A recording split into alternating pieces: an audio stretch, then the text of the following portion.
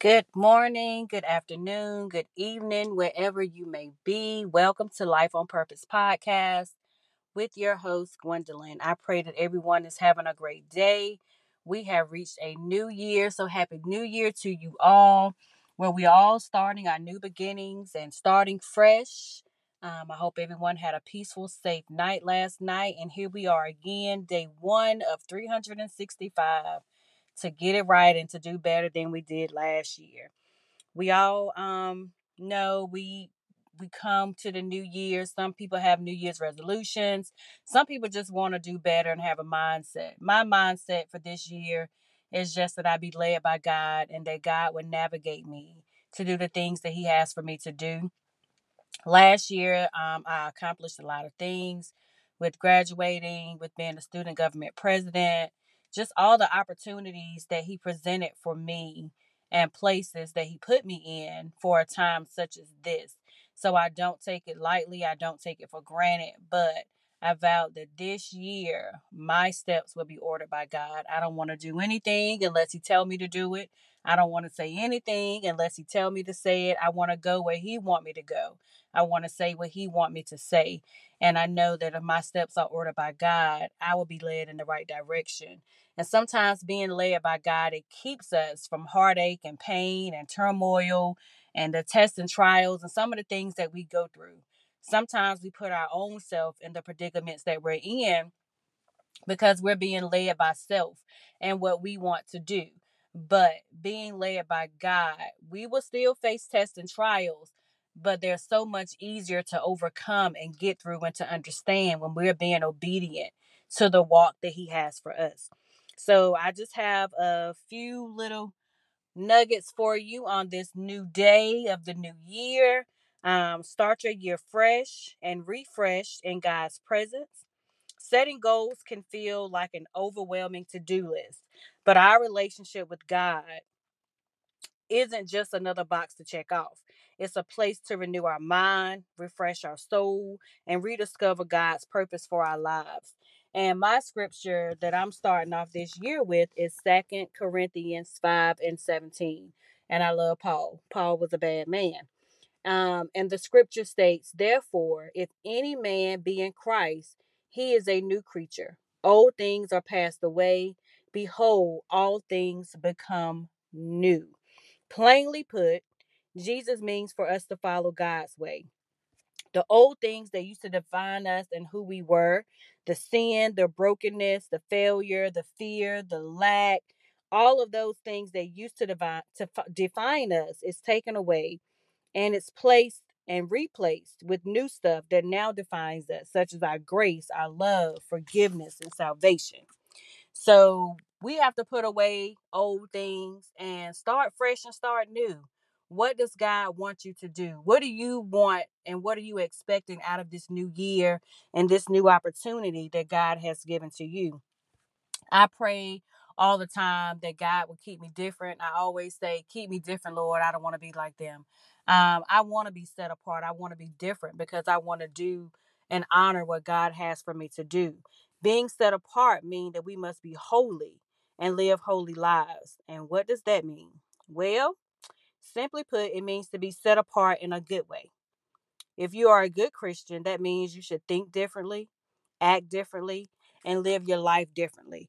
Meaning you don't do the same things that you used to do. As Second Corinthians just said, old things are passed away, and behold, all things are new. So we have to put down childlike things and put down the things that have separated us from God and our relationship with Him to move forward. So think about the things that you need to sit down, put away, throw away, don't pick it back up so that you can move forward and be your best self in Christ, to be the ambassador for Christ, to be that light that He wants us to be to the world, to spread His news and to spread His salvation. This is what it means to be set apart or holy. In order to be set apart, we need to first learn to set apart time with God. So it's one thing to say it, but it's another thing to actually put forth your actions and set aside time with God. What does that mean? Take time to pray, take time to talk with Him, take time to listen to Him and see what He wants and has for you. Not just so much asking God, give me this, or God, I want that, God, give me this, but what are we doing for him? We can ask all day and pray all day. And the Bible does say he will give us the desires of our hearts if we delight ourselves in him. So we just have to be careful with just praying and asking God for things, because the relationship is a two-way street. We have to learn to spend time with him the same way as we are looking for him to spend time and do things with us when we want it to happen. In a natural sense, with our spouses, with your children, you build that relationship and you spend time with one another, and the feeling and the love is reciprocated. So it can't be a one-way street. We just can't go to God when we need something. We have to go to him at all times. He said in all things, so he's there, he's willing, and he's there. We just have to make time and set apart time to spend time with him, whether it's praise and worship, reading your word, getting your word and study. If God gives you a scripture, study that scripture. What is that scripture saying to you? God has many ways of communicating and talking to us, if we would just humble ourselves and listen to the quiet voice that he speaks to us. He's not going to scream at us. He's not going to holler. It's not coming out like a roaring lion. We just have to take the time and quiet ourselves down and listen to what God has for us. And we know that life gets busy and there are so many things pulling us in different directions and pulling our time and our attention, whether it's school, homework, family, friends, our spouses, our jobs, and the list goes on and on and on. But then when we start paying attention to all of those things, God begins to get pushed to the back of our minds. And eventually we realize we haven't spent time with him in a while. So then we feel like there's something lacking.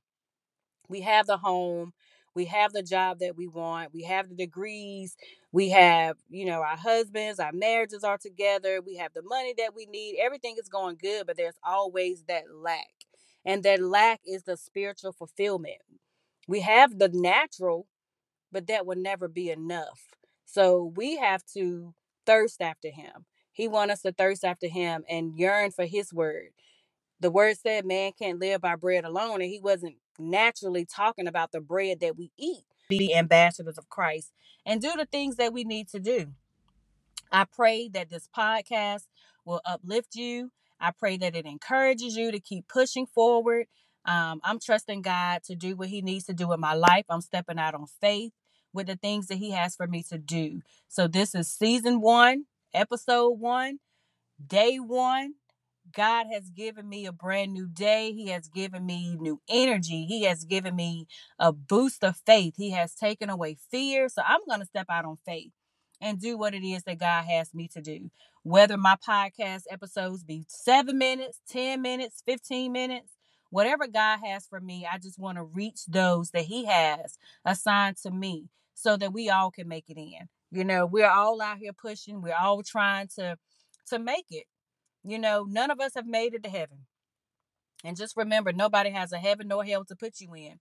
Only what you do for Christ will last. So you have to choose what you want to do with your life. You either choose life or death. He's not going to make you do anything. That's why he give us free will. So I pray that you all will make the right decisions and see the light and see the salvation of God. See that he is a forgiving God. Yes, we will reap what we sow. The things that we do, we're going to be held accountable for those things. But God is a forgiving God. He forgives us. He loves us. He wants us to come in.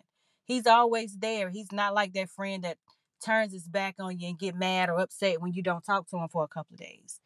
That's not the kind of God that I serve. And I'm so grateful that even in gaining friendships and losing friendships and just God being able to show me who people really are. I'm glad that if I've had moments where I didn't talk to God for a couple of days, he didn't get mad and turn his back on me. He was right there.